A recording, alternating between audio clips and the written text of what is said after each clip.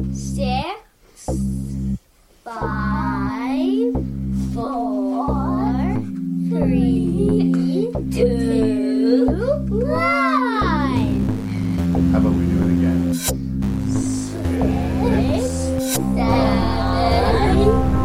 4, 3, 2, 1.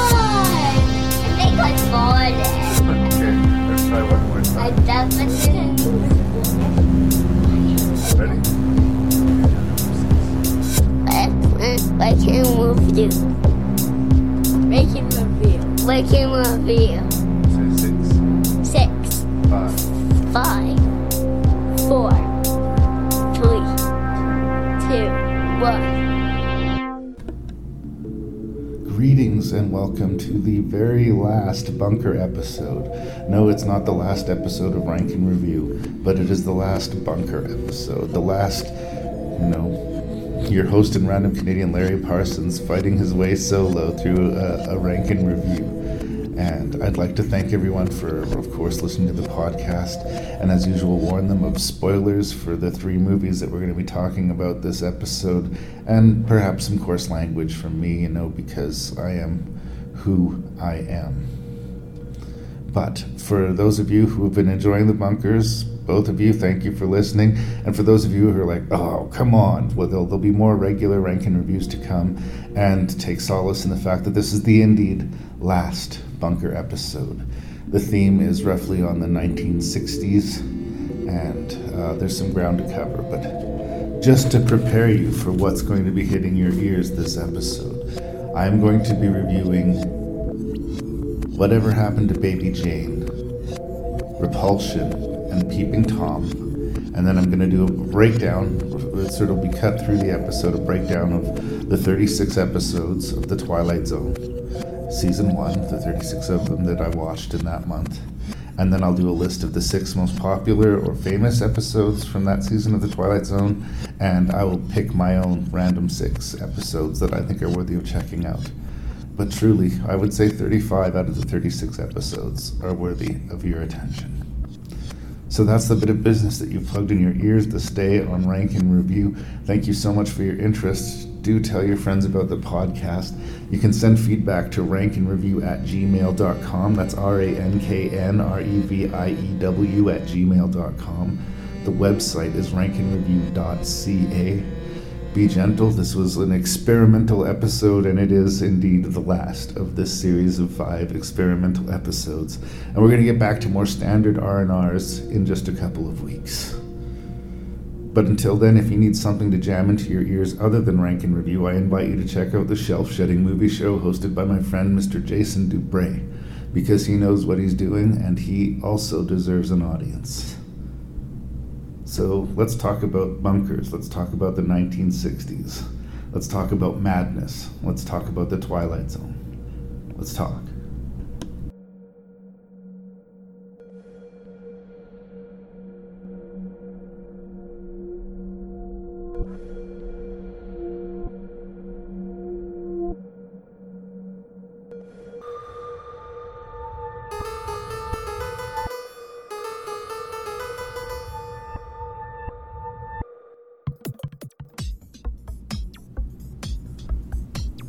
Picture it.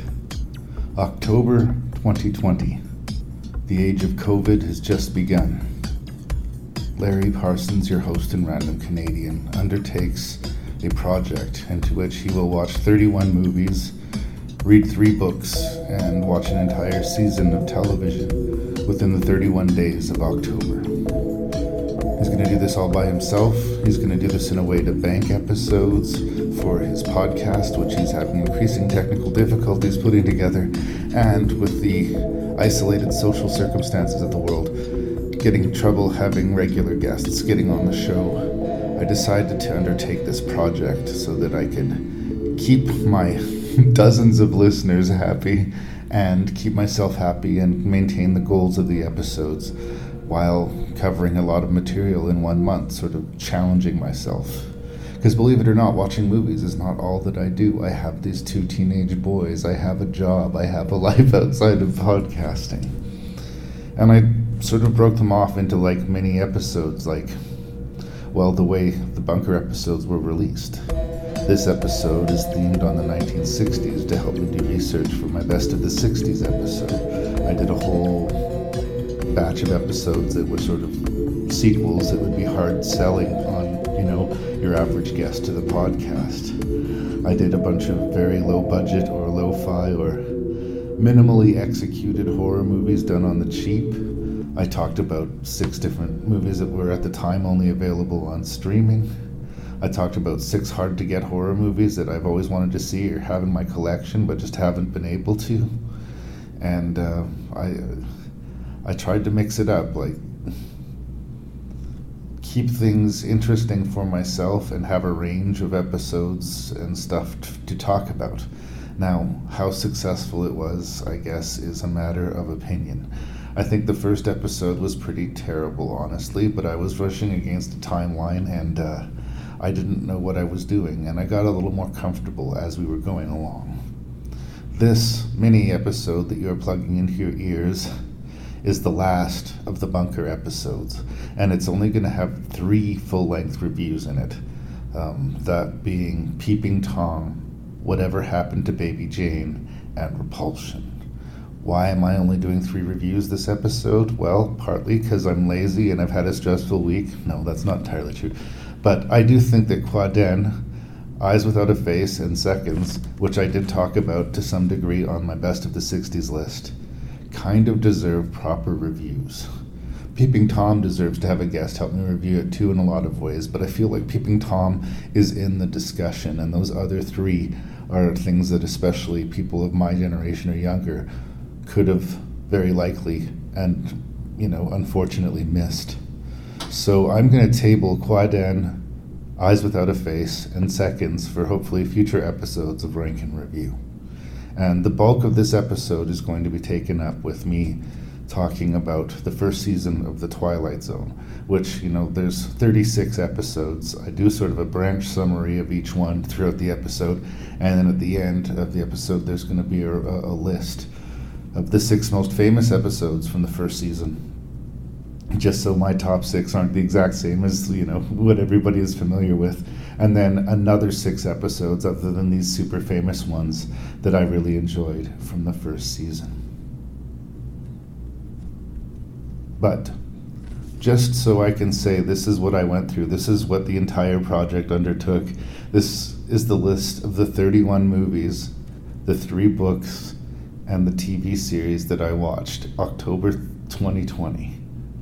Subspecies, Quaden, Amityville 3D, 1922, I'm Thinking of Ending Things, Possession, Peeping Tom, Two-Headed Shark Attack, Children of the Corn 5, Antrim, You Should Have Left, Mr. Frost, Between Worlds, Dracula 2003, Hush, Repulsion, Ritual, 7 Below, Hell Night, Whatever Happened to Baby Jane, Lost Boys the Tribe, Terrifier, Eyes Without a Face, Mimic 3 Sentinel, The Plague, Sputnik, Nina Forever, Cargo, Dark Wolf, Seconds, and Final Destination.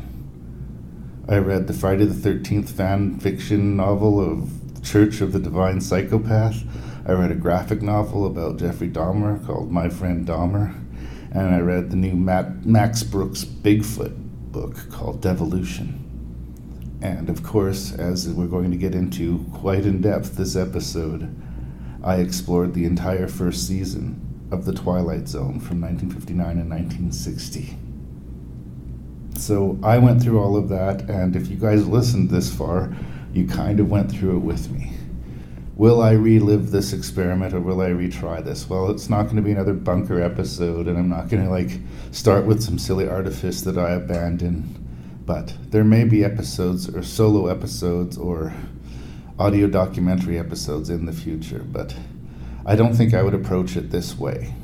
This was an experiment, and there was degrees of failure and degrees of success, and I thank you, my listeners, for struggling through both of those ends of it with me.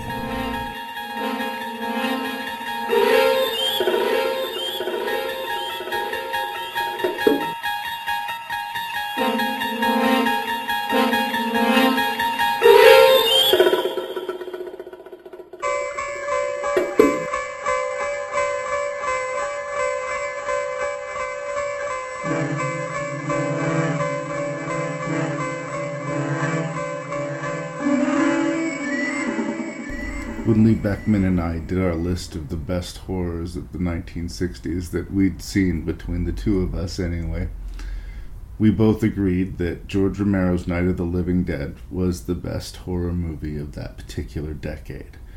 And I'm not here to revisit that, because it wasn't a fight, it was an agreement.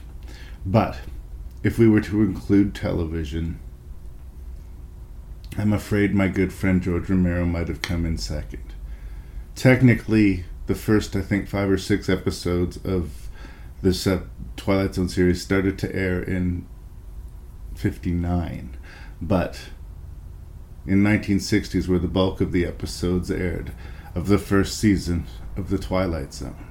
And I think the most essential horror, or the most essential genre, the most essential viewing of the 60s might just be the Twilight Zone. And it's an incredible feat, and considering like TV's come a long way, we're supposedly in this great age of TV narrative, and the line between motion pictures and TV blurring, and cinematic universes expanding too much, or television sort of usurping the area of drawing the type of talent and the type of storytelling that traditionally was reserved for the big screen cinema releases. But the amount of imagination packed into these 36 episodes, and the fact that most of them were written by Rod Serling, all of them were produced by Rod Serling, and he introduced and narrates every single episode. And yes, a lot of them are based off of, stories from Beaumont and Matheson, and he's adapting them for his TV show, but still, the sheer volume and the ridiculous level of the quality of the show is absolutely gobsmacking. And is some of it dated through the lens of 2022 as compared to when it aired in 1959 and 1960? Well, unavoidably yes, but an astounding lot of it is still absolutely riveting today. And I love this sort of new story every week, 25-minute package. In later seasons, they went to 45-minute episodes, and I actually think it hurt the show. But in this first year, there's very, very few bumps in the road. I believe there's only one episode that I would say just don't bother watching at all. It's called Mr. Beavis, and it's like a weird Twilight Zone comedy, and shut up, Beavis. But really, honestly, watch every other episode of the first season of the Twilight Zone. And I'm talking about the original Twilight Zone. I grew up watching the Twilight Zone from the 80s and ended up backing into this one, but I loved it. And during the whole bunker experiment, you'd think I'd be getting my fill of watching these, crappy sequels or new discoveries from the 60s or whatever different movies that I was inflicting myself upon, not on top of the reading and on top of the other things that I was trying to keep up with all in that 1 month. The one thing that never felt like a chore were these little bite-sized 25-minute visits to the Twilight Zone.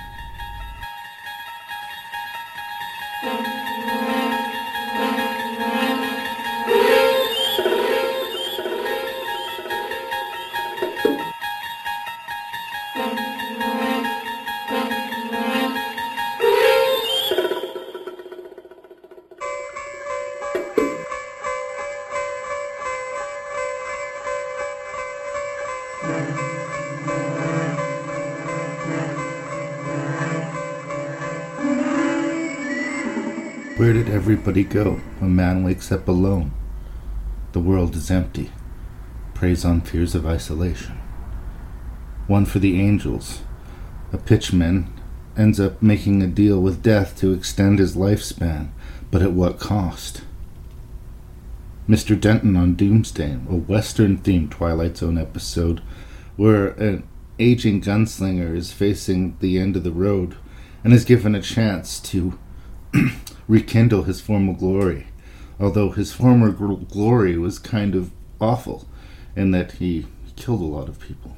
16mm Shrine, an aging diva is going mad in her mansion, but within her madness she may access some kind of an escape. Walking Distance, a classic nostalgic story of a man who walks to his hometown and doesn't just visit in a nostalgic way there, but actually seems to manage to time travel. Escape clause, a man makes a deal with the devil for immortality, and built into the contract is an escape clause. If he truly cannot stand living anymore, there will always be an out. The Lonely, about a prisoner on an asteroid who's given a gift from one of the people who deliver supplies to him out of empathy, and how that changes his life, and how their return changes everything. Time Enough at Last, a story of a bookworm who accidentally survives a bomb being dropped. Perchance to Dream, about a man who believes that if he sleeps, he will die, feeding on the power of your own imagination and its effect. In that way, how something not real becomes real or manifests real. Judgment Night, a period sort of science fiction thing about a bunch of strangers on a boat during wartime, and one man who's feeling strange feelings of familiarity and expectation and deja vu as to what this voyage is and what it means for him and the rest of the people on board. And when the sky was open, people start to vanish and nobody notices. Sort of the horror of suddenly being rendered insignificant, not just to die, but to be erased in some way. What You Need, about a salesman who always knows just what his client needs, and a gangster who tries to exploit this gift.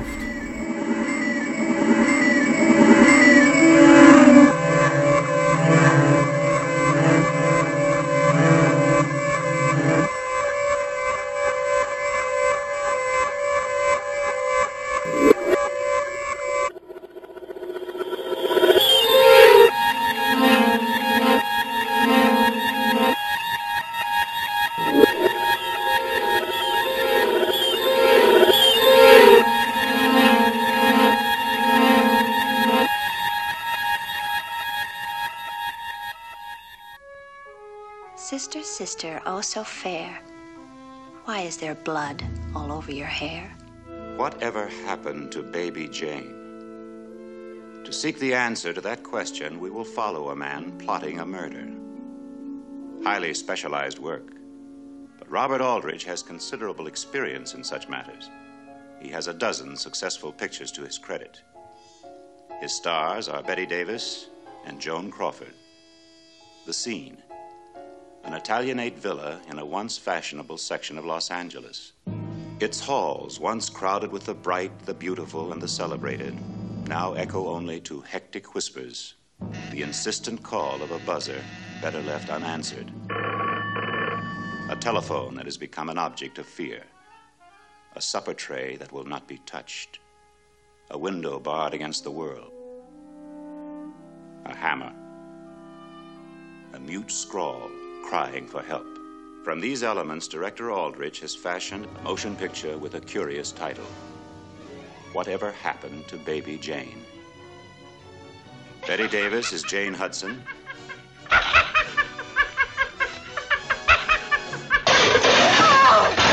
Joan Crawford is Blanche Hudson. But we must warn you, if you're long-standing fans of Miss Davis and Miss Crawford, this motion picture is quite unlike anything they have ever done. It is a bold essay in the art of the macabre, a venture to the ultimate reaches of terror. A motion picture definitely not for the squeamish.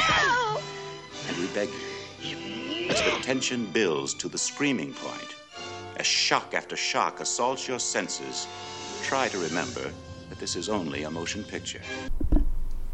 So, what's my problem with Whatever Happened to Mary Jane?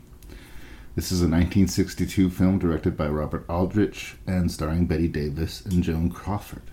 And it's very famous. It's based off of a novel. It's well celebrated and kind of infamous before its, bitter conflict between the two main characters that was mirrored in real life by a bitter conflict between the two actresses. And I guess it's weird to say it, but it's successfully doing what it means to do pretty well, in that it puts you in this place where you're watching these two characters. Well, for most of the time, it's Bette Davis just being cruel to her paraplegic sister, Joan Crawford. But we see the psychologically poisonous environment that they've come from, and how it's come to this place, and how through mutual distrust and distaste and loathing have locked each other together with their fates. Baby Jane was a very famous Hollywood star when she was a child and when her father was still alive, but time has not allowed her to maintain her fame. And her sister, the sisters have this whole competition going on between them, but when she goes from being the breadwinner and supporting the family to having to rely on her sister contractually. If her sister gets work, then she gets some too. So they are dependent upon each other. So it seems like they're permanently tied together. And when the accident happens, and Joan Crawford is ended up in a wheelchair, her sister is the one who takes care of them, again forcing them together, making this like an impossible situation where they hate each other, but they are reliant, literally reliant on each other to survive and maintain their world. And it's obviously a portrait of psychological poison, of conflict between, strong-headed, powerful women and that sort of poisonous environment of, coming up as a child actor and being sort of soured by your environment so completely. Or, the crashing psychological blow of achieving your life's dream at such a young age and then having to live past it and, having peaked too early. And again, this all seems like rich psychological backdrop. The performances are celebrated, the novel is celebrated, the movie is celebrated, but I don't know. It's not that I don't mind movies that are dreary or ugly or have a negative outcome. I mean, the 1960s were full of these things. Rosemary's Baby did not put you in a good place, and it kept you in that not good place, and then it ended badly. It didn't even pay you off in a satisfactory, okay, everything's going to be cool now.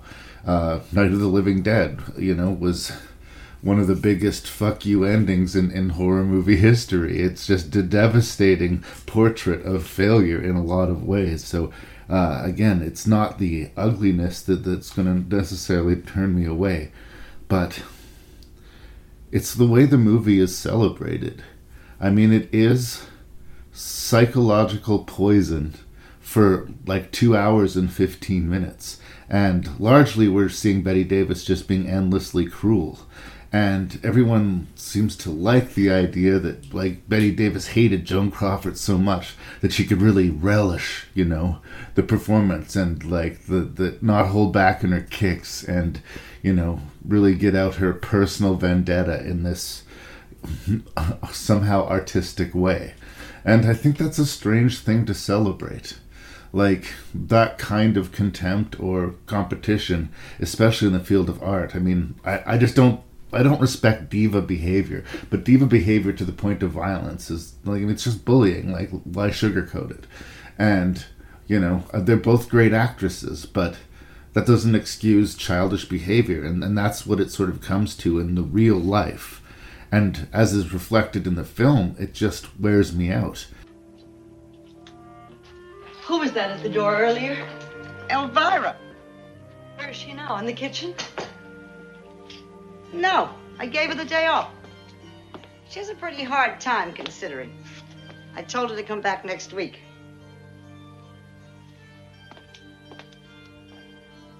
Oh, Blanche. We got rats in the cellar?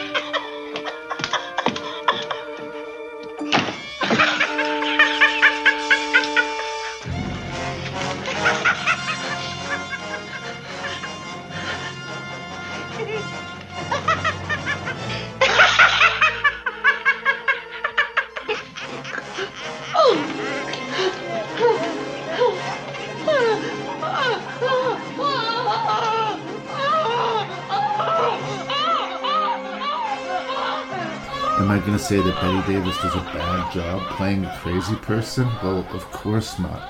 But it is one note just repeated for the 2 hours. It is a largely one-way beating for the entire length of the film. And maybe at the time it came out, the trajectory was less obvious, as like the main character that Joan Crawford plays, Blanche, is sort of starts to realize how much control her sister does have over her, and how she has slowly become a captive in her own home. And the interested and aware housekeeper who might be a source of help, and what the inevitable collision of that would be. Maybe when the movie originally came out, these weren't sort of obvious lines of trajectory for this type of psycho person, thriller. Yeah, it's not going to work out well for the housekeeper, and it's always going to be about the conflict between Betty Davis and Joan Crawford. I can't count on any outside source coming to the rescue. This conceit has undercut a lot more interesting movies than this one, by the way. I feel this way about a lot of movies where the whole movie is based on, one main conflict, but they spend an awful lot of the movie trying to tell us that, no, it's going to be all resolved by this one outside party. No, that's not what we paid to see. That's not what the movie's about. It's an aside. But it's strange because it's probably bloomed into what popularized, especially in the 90s, as sort of the psycho blank sort of craze that happened. The crazy secretary, the crazy woman that you had the love affair with at the office at Fatal Attraction, crazy cop with unlawful entry, crazy roommate with single light female. There were so many of them. And, it gives you sort of a flashy role of, you can show somebody psychologically getting deeper and deeper into their craziness. So it's something that an actor can really sink their teeth into. You can get interesting performances out of it. But as far as trajectories and as far as how these movies tend to play out, well, they're as familiar in formula as any romantic comedy or any slasher movie, in that once you've seen a certain amount of them, you kind of know where it's going and what to expect. So I guess maybe this is the Mount Olympus of that type of movie. And if you like that type of movie, I guess that's great. But I didn't feel a delicious payoff at the end of the movie, and I didn't necessarily think that the psychological component was necessarily taken seriously. It felt a little bit more like a geek show because of the reality of both the behind the scenes stuff and just the enjoyment of the ugliness of it. It's strange that it's not approached, at least in a lot of stuff I've read about it, as like devastating or upsetting, like Rosemary's Baby or Night of the Living Dead again, but it's more like relishing the conflict between these two great figures. And I don't know, that wasn't my experience of it. It was just one of these movies that, as well made as it was and as put together and as much varnish as there was on it, it was just another one of those movies. And the extra layer of reality actually made it more distasteful instead of more quote-unquote real to me. Because, the cruelty to a certain degree was real. And I prefer my fiction to be, fiction. To be make-believe. And it's strange that the movie is kind of celebrated for that. Now, would I tell someone not to watch Whatever Happened to Mary Jane? Absolutely not, because I get that I'm in the minority opinion on this. I mean, to this day, I believe IMDb has it at an 8-point-something out of 10. So say what you will about that rating scale. That's a pretty high number for a movie that's considered quote-unquote horror. And I do think, I guess, its position needs to be respected. But I just can't get excited about it. And my guess is there's a lot of people, when I did my Best of the 60s, which, the whole bunker thing, part of the whole project was to do 6 high-profile 60s movies that I wasn't familiar with or that I hadn't ever got around to seeing, to help me inform that list. A lot of people probably wondering, why is Baby Jane not on the list? Whatever happened to Baby Jane? 60s classic, period, end of sentence. I mean, it's interesting. I have things to say about it. Maybe a lot of things to say about it. But it's just... the nerve that it pushed with me was not something that I enjoyed or that I would want to revisit. It's all the most uncomfortable cringe moments of those, again, Psycho blank movies that I was talking about. But very little of the payoff and very little of the, I guess, variety to the performance. Yes, her actions accelerate throughout the movie, but the Bette Davis character is just barking mad from the first time we see her till the final frame of the film. And Joan Crawford is put upon and weak and victimized from the first time we see her pretty much till the end of the movie. And it's a portrait of failure.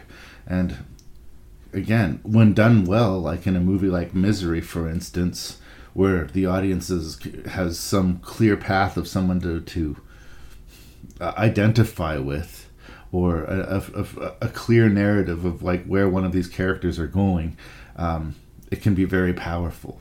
But I don't think it is anything but cruel and repetitive here.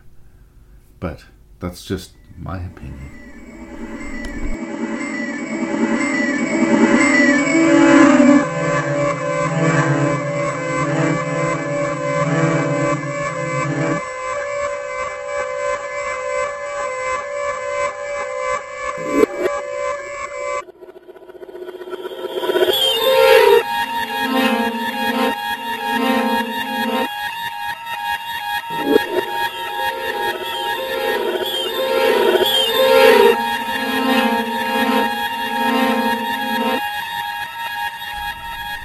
Four of us are dying, a noir-style Twilight Zone episode about a man who can change his face to look like anyone he's encountered, and he uses their identity for bad purposes. And well, that's something that a morality play might take hold of. Third from the Sun, military insiders try to escape the world that they helped to ruin, and they gather their families to try and escape on a rocket ship. I shot an arrow into the air. Stranded astronauts struggle to survive after a crash, and sort of it's just a survival tale, how people eat each other when things get awful. The famous tale of the hitchhiker. A traveler is stalked by a strange hitchhiker who seems to somehow show up ahead of her no matter how far away she drives, and no matter what direction. The Fever. Even after warning his wife to not go crazy gambling, a man starts to succumb to the addiction of gambling in a kind of supernatural way. The Last Flight. A military pilot tries to escape a battle and ends up flying into the future. The Purple Testament. During wartime, a man finds the ability to be able to tell who will fall next in battle. And is this a gift or a curse? Elegy. Lost astronauts find a strange human Elegy. Lost astronauts find a strange human museum on an asteroid and seek its origin. Mirror Image. A woman discovers her evil doppelganger at a train station. Plays on the fragile idea of self. The Monsters are on Maple Street, where some lights in the sky causes paranoia, panic, and terrible things to happen in a neighborhood, playing on the fact that if well exposed or well exploited, our own paranoia will be our undoing. Humanity is a self-cleaning oven in some ways. We will eat each other. World of Difference. A man discovers he's a fictional character, plays on unreality and sort of early ideas towards the Truman Show and that ilk of stories.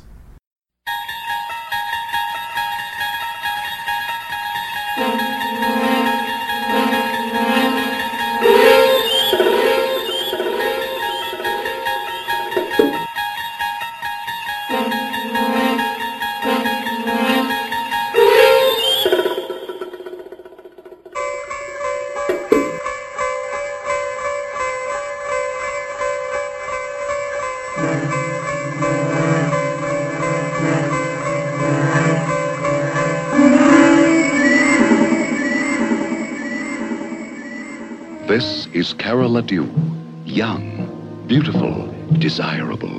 Men found her irresistible, But something is happening to her. Something that she doesn't quite understand.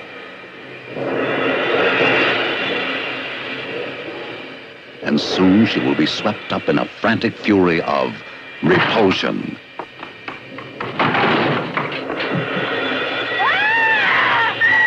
Repulsion, a frightening film that takes the everyday world and distorts it.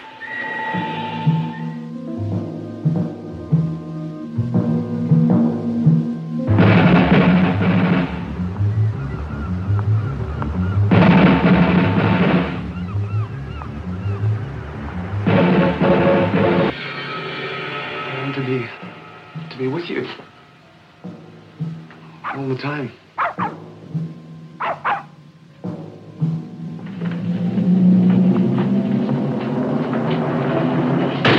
Repulsion, a terrifying look at the dark side of innocence losing control. Repulsion, a shocking plunge into the nightmare world of a young woman's sensual fantasies.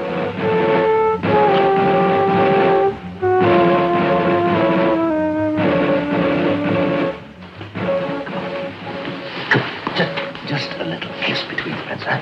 Come on.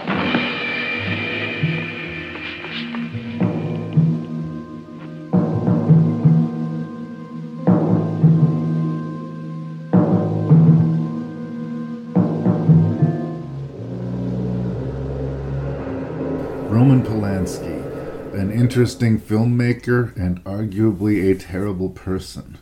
But unfortunately, all of the controversy that sort of has swallowed any kind of discussion about the man and his work definitely affects one's vision of Repulsion, one of his, I believe, his second feature film from the 60s. And, I believe that the movie is psychologically on the side of women here. They're not, portraying men in any kind of positive way.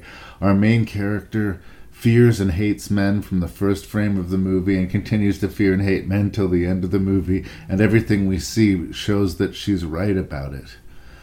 But it is one of these movies that I think is of more, at this point, academic interest than anything else. At the time it was made, it was full of edge, and it was, breaking new grounds, and it was feminist, and it was, the weird approach to the sound design and some of the editing and some of just the tactics used in the filmmaking kind of made it stand out in the time. But in the previous review I was talking about Whatever Happened to Mary Jane as being sort of the origin kind of movie, or one of the origin movies of the psycho person that won't will infest your life and plague your life, in a way that movie sort of was a parent to those sort of type of psycho killer or psycho movies. I think Repulsion is one of the sort of big authors of a woman in a location going crazy. She's already fragile, she's already damaged, usually already on some level been a victim of some evil men, and they go to a place that is either legitimately haunted or just legitimately spooky, and they foster and mother their madness until it is full-blown homicidal rage or outbursts. And we see this type of movie over and over again. They're usually treated in a very sort of artful way, especially if it's a female protagonist, but we do see them with men as well. Sort of the reveal is their slow realization of their own actual reality, or their own perceptions, or their own failure to perceive the world. So again, I find myself in this place where on a academic level, I get what the movie's doing, and I get that it's doing it well, and I get that some of the stuff that seems a little bit clunky or mishandled is of the time that it was made. For instance, I think during the peak, although some of the violence is famously strong, there's a kill with a razor blade, and there's disturbing imageries, horror imageries of hands bursting out of the walls to grab at her and whatnot.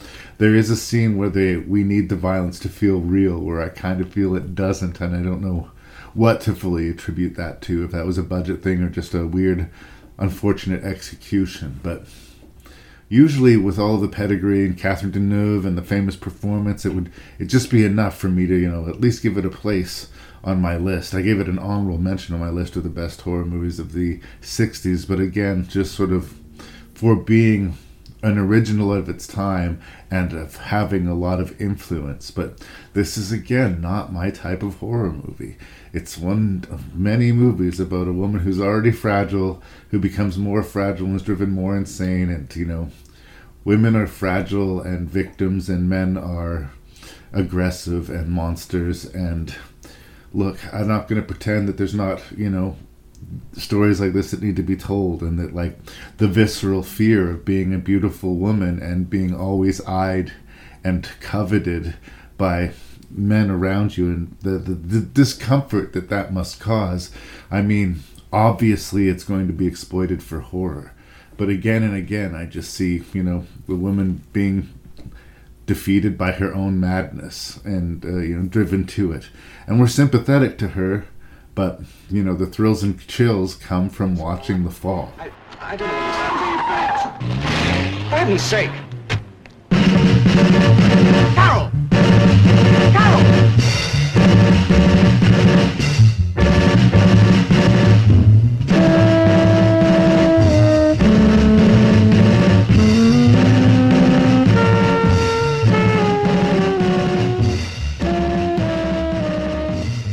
Whether you're watching, Black Swan or Repulsion, or we recently talked about in the podcast, Darling, or The Neon Demon, or The Eyes of My Mother, it's sort of story after story of abuse and self-destruction, and women again are fragile and men again are hostile and bad.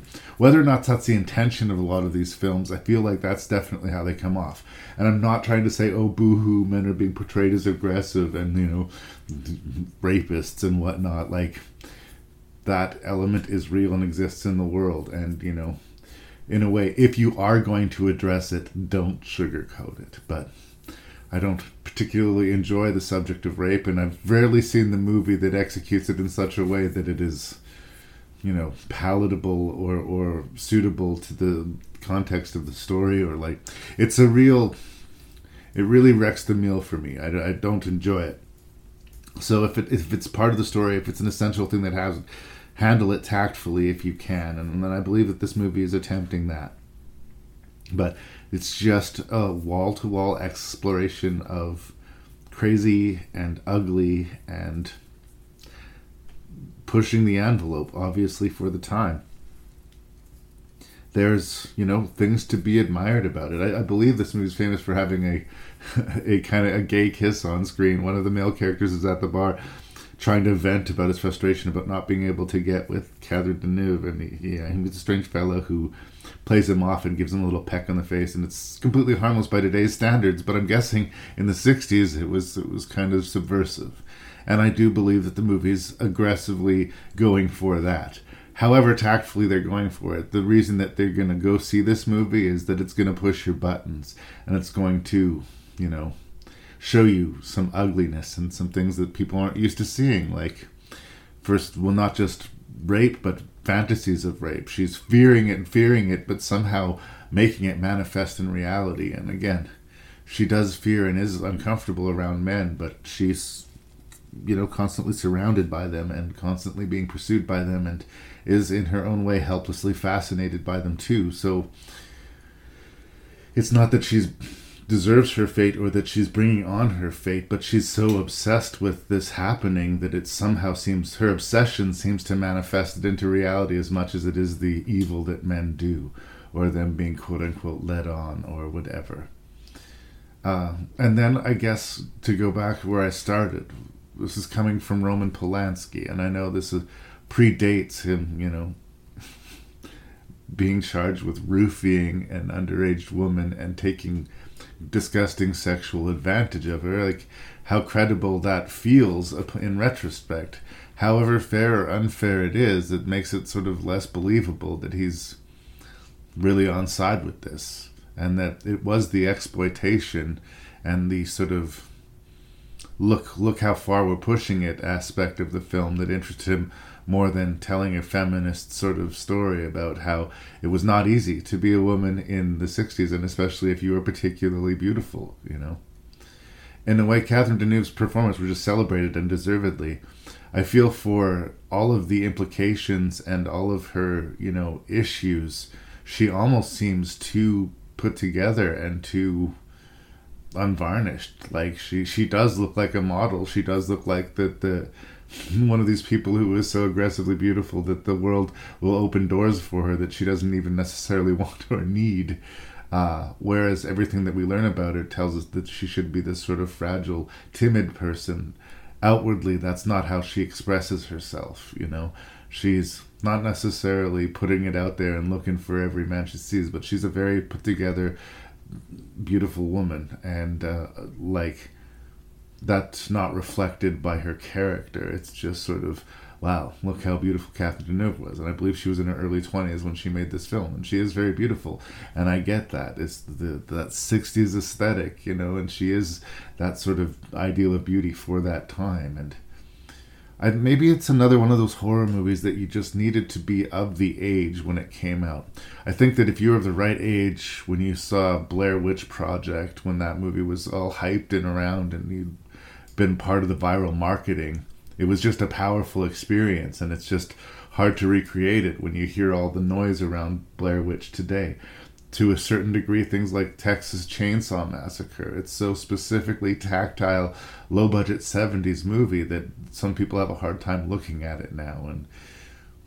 But when it came out, I can see it shaking the cages, and like, it's a horror movie with something on its mind. And again, I know this is a basic complaint, and I was watching a lot of movies in the 60s, and during the bunker month in October, I'm watching a movie a day almost, and, you know, 36 episodes of Twilight Zone, and trying to keep up with the reading. I was inundated with a lot, and, you know, that's not always the best way to receive a movie. But I did think that this movie kind of went slow, especially in the middle act. There was some fat on this thing. Like, it was sort of spinning its wheels, and I don't know. I have to be honest about it. I felt that here. So where does it come to recommending it? It's not my jam, but it might be yours. There are people who really like these sort of art house, you know, psychological disintegration horror movies. And again, the fact that they happen to be repetitive. Monster movies are repetitive. Slasher movies are repetitive. If you like this sort of thing, you will probably really like Repulsion. So yeah, I like my horror movies more fun, and I think even the most staunch defenders and lovers of Repulsion would you know, agree. It's not fun.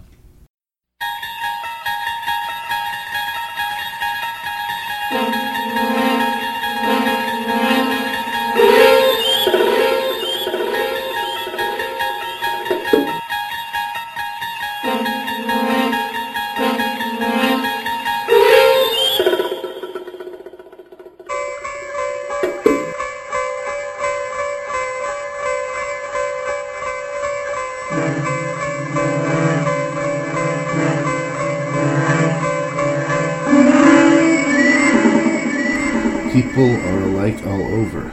Astronauts encounter Martians, and the Martians try to supply Earthlings exactly what they desire. With a bit of a Twilight Zone twist, of course. Execution. A Western outlaw is hanged and suddenly appears in the 1960s present. Cautionary tales of science, as well as sort of a tale of how evil seems to thrive in any time. But again, Twilight Zone will twist things. The Big Tall Wish, another one of the more sentimental Twilight Zone episodes, although with this strange darkness to it, as there's a lesson being taught both ways, with a child teaching an aging boxer the importance of believing in a dream or in a wish, and the boxer teaching the kid the importance of accepting the realities of the real world. A nice place to visit. A criminal experiences the afterlife and gets an idea that hell is forever. So basically, wherever you are in the afterlife could potentially, I suppose, become hell. Nightmare as a Child is the story of an evil child who torments a woman with both her past and warnings of a dangerous future.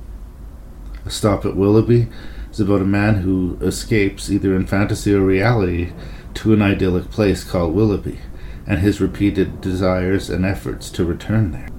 Chaser, a man buys a love potion from a demon, and, be careful what you wish for, and don't try to ever trust a guy named Demon, one would think.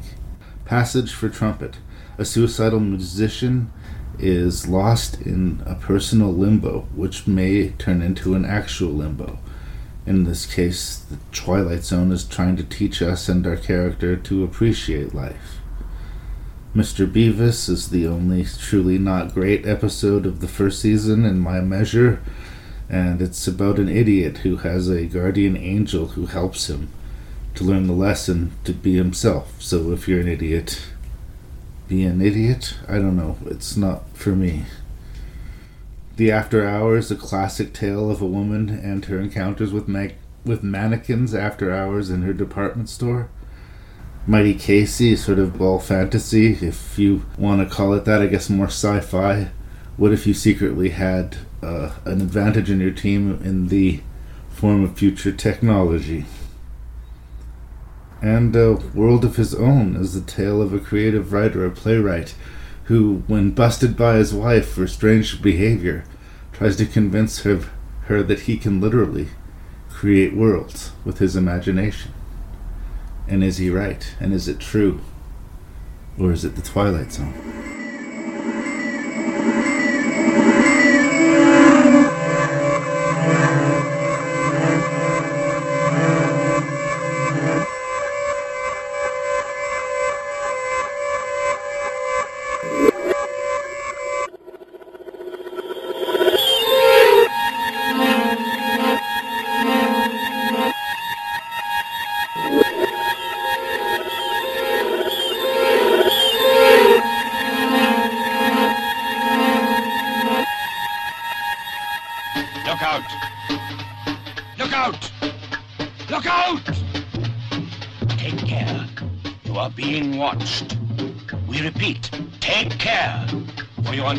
With a killer.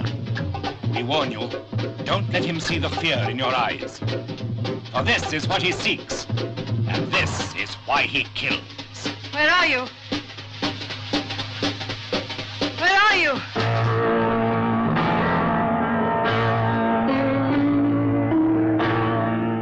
Look out for Carl Byrne as the Peeping Tom.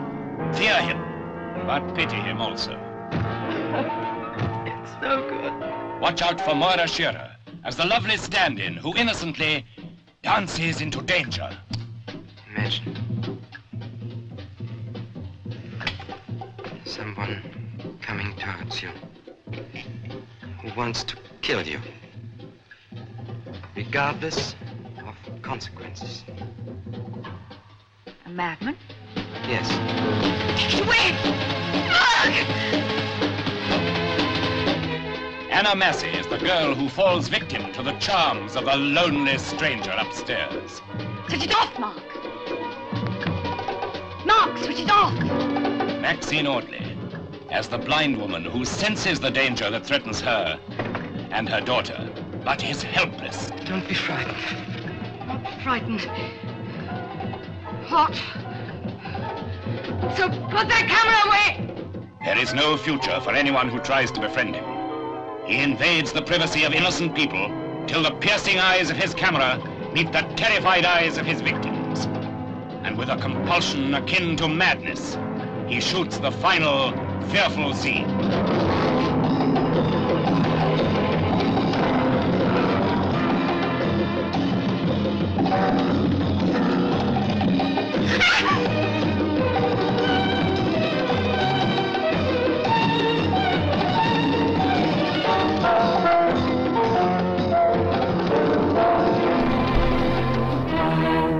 Peeping Tom, 1960, directed by Michael Powell and starring Karl-Heinz Baum. I hope I'm saying that correctly. Which is kind of interesting because he's like the only not British actor in the movie, and it kind of others him before we even know just how crazy and terrible he is. I feel like in this bunker episode, I've been hard on these cult classic movies. You heard me talking down about Repulsion and talking down about Whatever Happened to Mary Jane. But Peeping Tom, I think, is one of these movies that, though it was discovered lately, largely due to Martin Scorsese, getting his hands on it and getting it played again in theaters and getting more groundswell of interest, it actually shares a lot in common with another 1960s, slasher-ish movie called Psycho from Alfred Hitchcock. Not just on the subject matter about terribly broken, unhinged men doing terrible deeds, but that both of them were completely hated by critics upon their release. But whereas Hitchcock just sort of got a how dare you do something so, plain and so, exploitive and, it looked cheap. It didn't have the pedigree of some of his other films. It seemed like Hitchcock had taken himself down a notch. But he was still, in the end, Hitchcock, and any movie that he made was still going to be in conversation. Whereas, unfortunately, this was not the same case for Powell in the UK, especially. It's not a tragedy in that this was the only movie he made, and this is, his entire legacy. Because he made a lot of movies in the, I guess the 40s and into the 50s and maybe even in the 30s, but I can't name any of the other ones. The one he is now known for is Peeping Tom, and it's sort of understood, part of its cult status is it was the one that got missed at the time. But it was also the one that kind of ended the career of this great director. And it would have been even better if it was recognized at its time, and maybe we could have gotten more and see how much further he could push it. But I risk sounding like a hypocrite, heaping praise on this, because I was talking about the ugly subject matter of the previous films, and this is definitely ugly subject matter. And I think part of the thing that put the critics off, especially, and maybe even the people at the time, was that we're weirdly asked through the filmmaking to be sympathetic, I guess, if for lack of a better word, or at least we're on side with this man who is killing women. And there is definitely a sexual component, as there seems always must be with these sorts of things, but the thing that I guess humanizes him, for lack of a better word, is that he wants to make a film. He says he's making a documentary. And it seems like a lot of the scenes in this documentary are going to be repeating each other. So either it's about perfecting it and finding that absolute perfect scene, or getting to his, predetermined ending that he, I think, has already sort of prepared for himself as the movie plays out. But whether or not he's doing this for sexual satisfaction or to make the perfect film, the idea is that he is hunting and murdering women, and we follow him, and we are in his perspective. It is also, of course, famous because a lot of the point of view shots, he's stalking women for a while before he, approaches them, and he films them. And then when he talks to them, a lot of the times they're prostitutes or, women who could disappear fairly easily. Because he does work and legitimately in the film industry and in some of the sort of adult angled porno stuff, he helps to edit. But he does want to be a legit filmmaker. He can talk to these women and seem and sound legit because on some level he is. But the goal is to get him within these women in the lens of his camera, and with his very phallic, stabby, pull that coming past the front of the lens, capture their fear as he terrorizes them, and that final moment of death and violence and penetration. Although in this case, literal violent penetration. And again, the sexual component is present, but it's not the focus of the grisliness of the film, which I appreciated. It's still, violence against women. Let's not sugarcoat that. But it's less, for lack of a better word, rapey. It's more psychologically gross. And, that's honest to the subject matter. It's your turn now, love.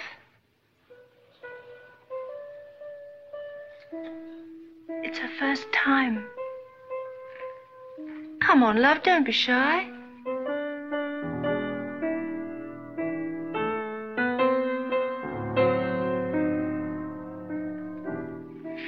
You said you needn't photograph my face. I want to.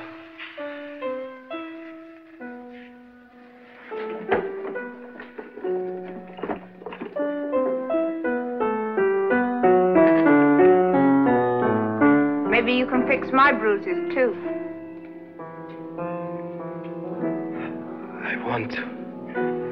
What about the customers? Don't be shy.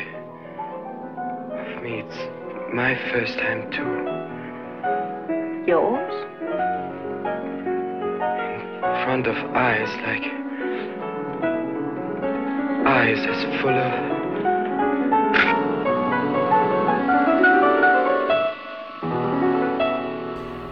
And again, the parallels to Psycho keep on adding up. Like, why would such a legitimate filmmaker tackle this subject? And what were they trying to do? And did they realize how envelope pushing that the movies would end up being?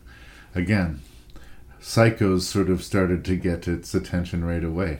It's similar how things happen with big horror movies. The Shining in 1980, Stanley Kubrick. Critics hated it when it came out, but almost right away there was this sort of cult fire brewing under it, and now it's sort of just recognized as one of the greatest horror movies ever made. That really could be the fate of Powell's film here. Peeping Tom could just keep growing in its eminence. Like, in a lot of ways, and this might sound blasphemous, there's more going on here, and there's a little bit more psychological cinema verite, and the fact that the filmmaker is addressing that, you know, he knows how to make film, and we're watching this film and the film within the film. There's more going on here than in Psycho in a lot of ways. Psycho does straightly deal in, like, the exploitation of the violence and the exploitation of mentally ill people as, you know, your horror movie villains. And that's fine. We will see it. We have seen it for decades. We will see it for decades. But these movies didn't invent this, but they popularized it.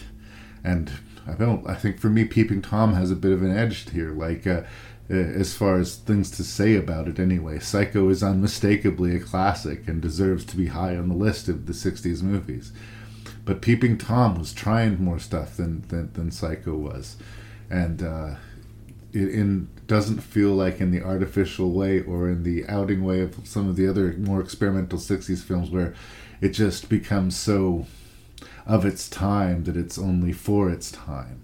I think it's aged very well, and I like the idea that we're not identifying with him necessarily as a person who wants to kill people, but on some level we can identify with someone who wants something done, to do something, create something, and be it as best as they can make it. And that's the movie he's making.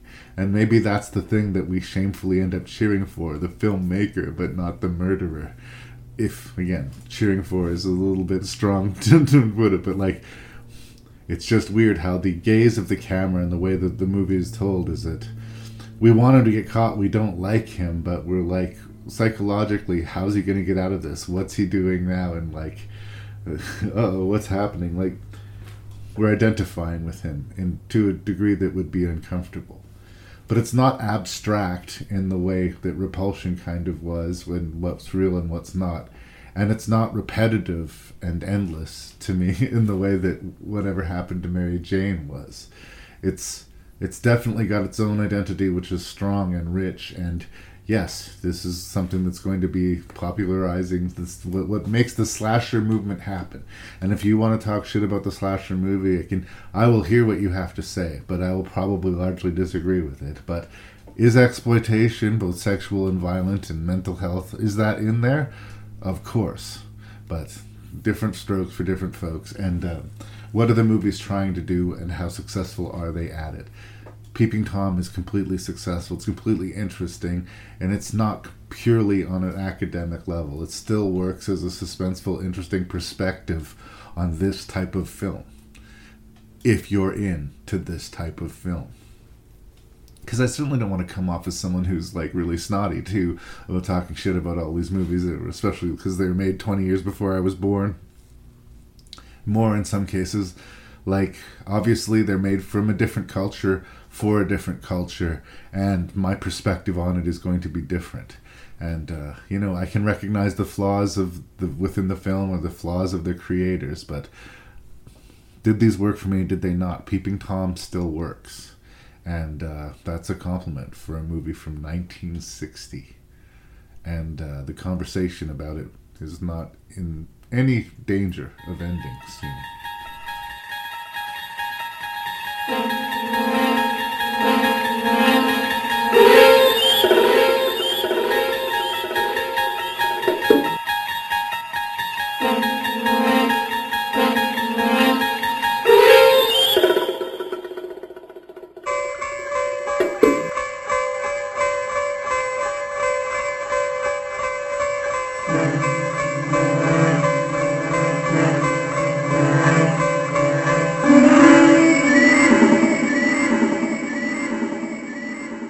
So 6 of the most famous episodes of The Twilight Zone, almost unavoidable in pop culture, are in the first season.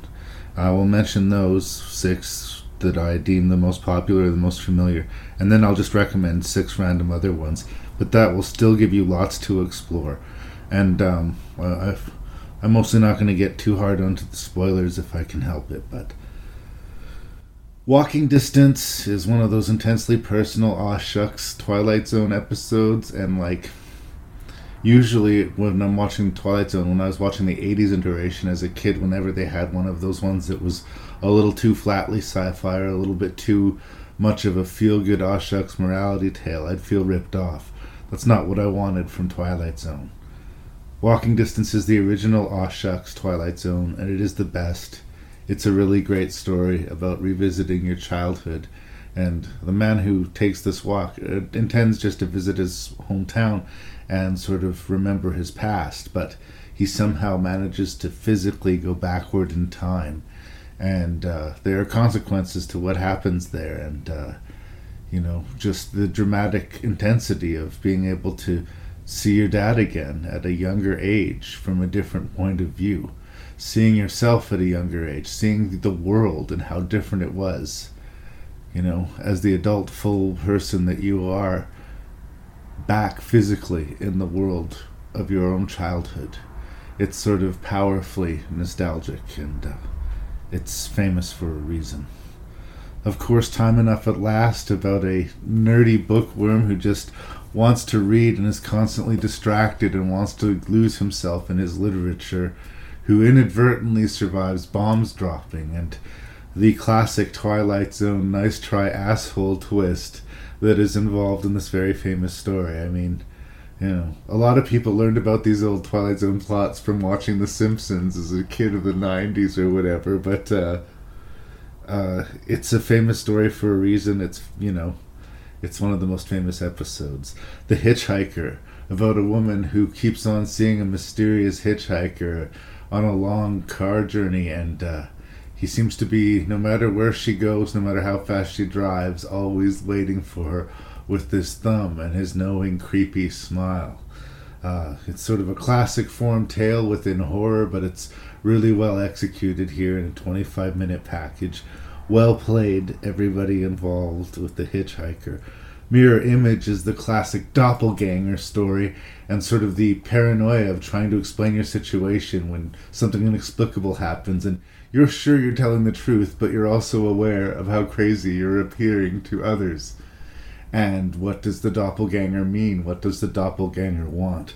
What is the consequence of this discovery? How did it happen? Why did it happen? Just one of many unanswered questions in this classic Mirror Image episode. Of course, the monsters are due on Maple Street, a kind of on-the-nose parable fable about how society will eat itself when things go to the left, When everybody is required to work together to meet a goal, that's exactly when petty squabbles over who said what when will break everything down. And what's the bigger threat? The lights in the sky or the paranoia in our backyard? I think we all know the answer. And of course, the after hours, and my number 6 here is creepy mannequins. And I worked in a department store, front and back, and, I was around mannequins all the time, and it never bothered me. But every now and then there's a movie or, indeed a Twilight Zone episode that makes mannequins creepy, and this might be the original. Classic tale of a woman and her noticing strange behavior in the mannequins at her work. So those are 6 of the most familiar, most famous, most celebrated, I think, of the first season. And again, if you're wondering, what about the alien on the wing, and what about, the kid who can control the universe? These are all in future seasons of the Twilight Zone. I'm talking specifically about season 1. And here are 6 episodes that were maybe not as well known that I highly recommend. 2 of them are based off Richard Matheson, so I will nod a personal bias here, but let's just keep moving. The Last Flight is about a pilot who may or may not have acted cowardly in a combat scenario, but somehow, inexplicably, by a fool's luck, has flown into the future, the modern age of the 1960s, where he struggles to explain his very existence himself and, his, at this time, very antique airplane. And is this his new destiny, or is this his chance to choose and redeem his old destiny? What You Need is another one of these classic tales, sort of even the first time you watch it, it feels like a story that,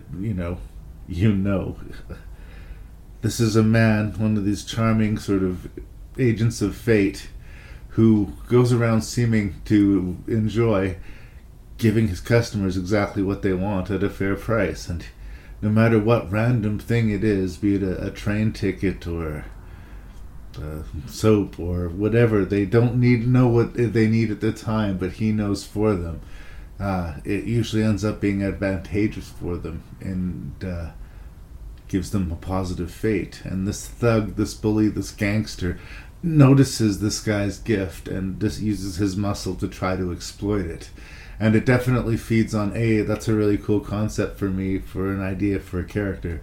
And, a bully getting a classic sort of morality Twilight Zone twist thrown his way.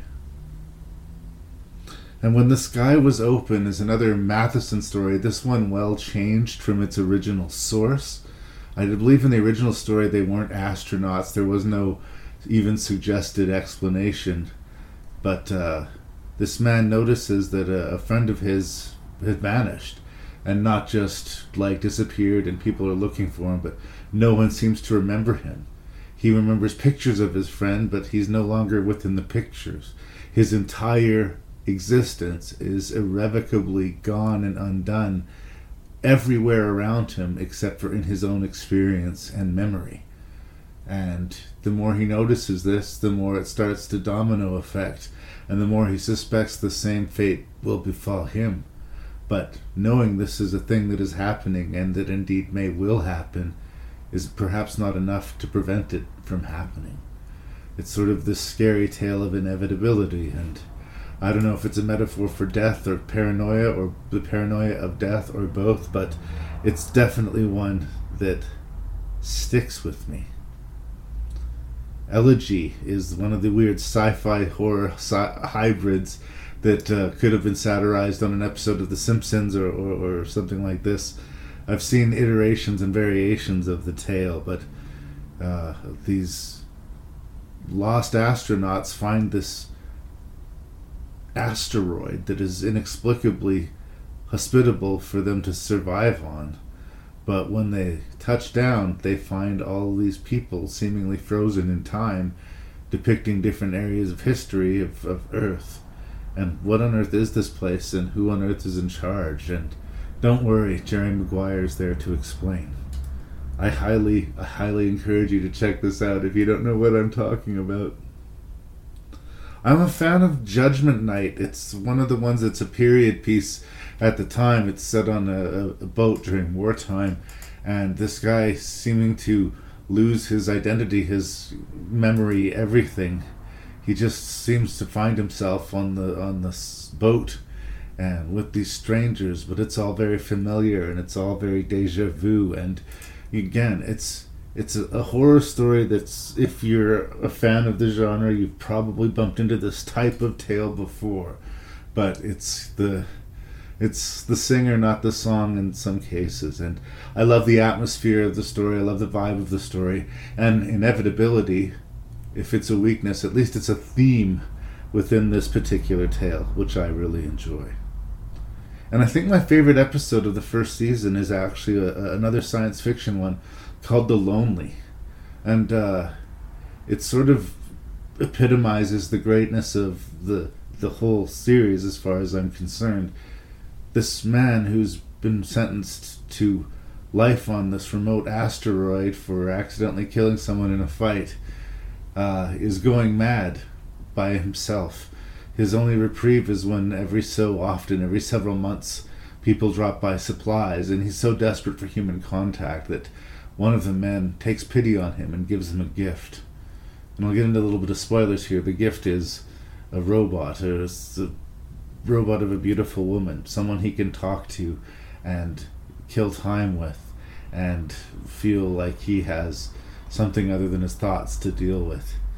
And he resisted at first because he doesn't like the idea of having a relationship with a robot, but his circumstance and his loneliness dictates that he loves this robot, so much so that he comes to not want his circumstances to change. And it's a really devastating story, and it was one of the times like when I was watching it, even with all the craziness that I was watching, all the classic 60s movies, all the ridiculous sequels, and like, this one actually took my breath away a little bit. There's a moment of shocking, strange violence that happens towards the end of this episode, and it left its impression on me.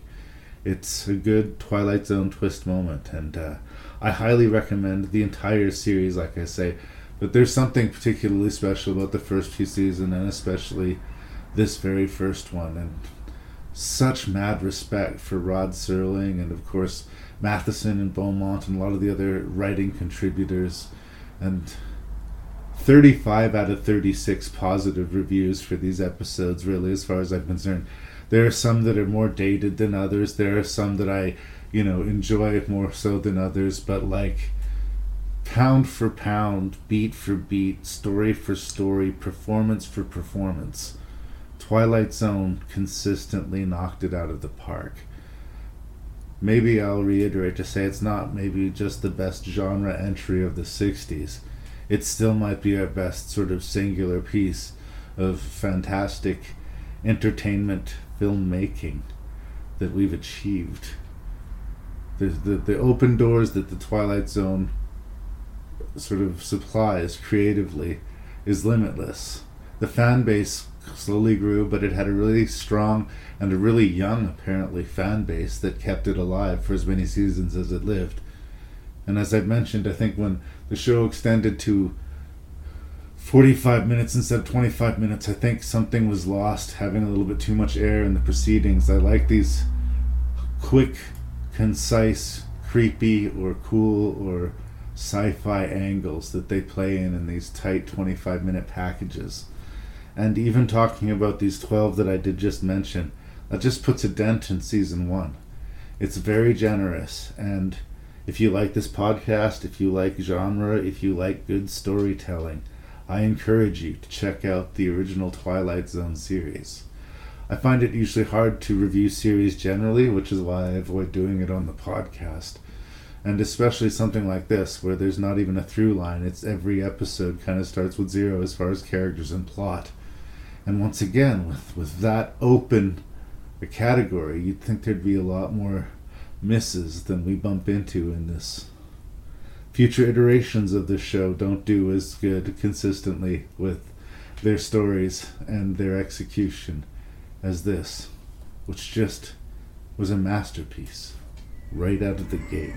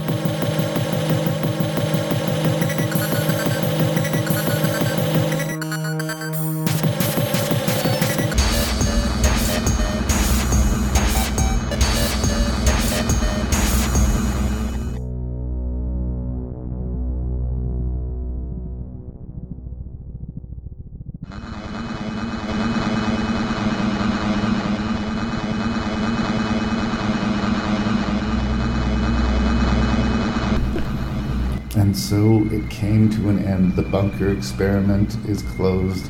I am released psychologically from the imaginary bunker that I had put myself in for just over 2 years. And yes, this episode is edited and put together the night before it is to drop. I was hoping to use these as cushions, as episodes I can drop in when I'm dealing with other things in my life, because sometimes the real world sneaks in, or having trouble getting guests to do the podcast or whatever. But the first and the last bunker episodes were just made it in under the wire, and if that sort of desperation leaked into the episode, I'm sorry, but take solace. It was the last bunker episode, and things will go back to relative normalcy, or just as normal as Rank and Review gets next week. Thank you as always for listening to Rank and Review. Send your feedback to ranknreview@gmail.com. That's ranknreview@gmail.com. Be gentle. This was an experiment. And check out the website at ranknreview.ca. I, as always, am your host and random Canadian Larry Parsons. Thank you so much for listening.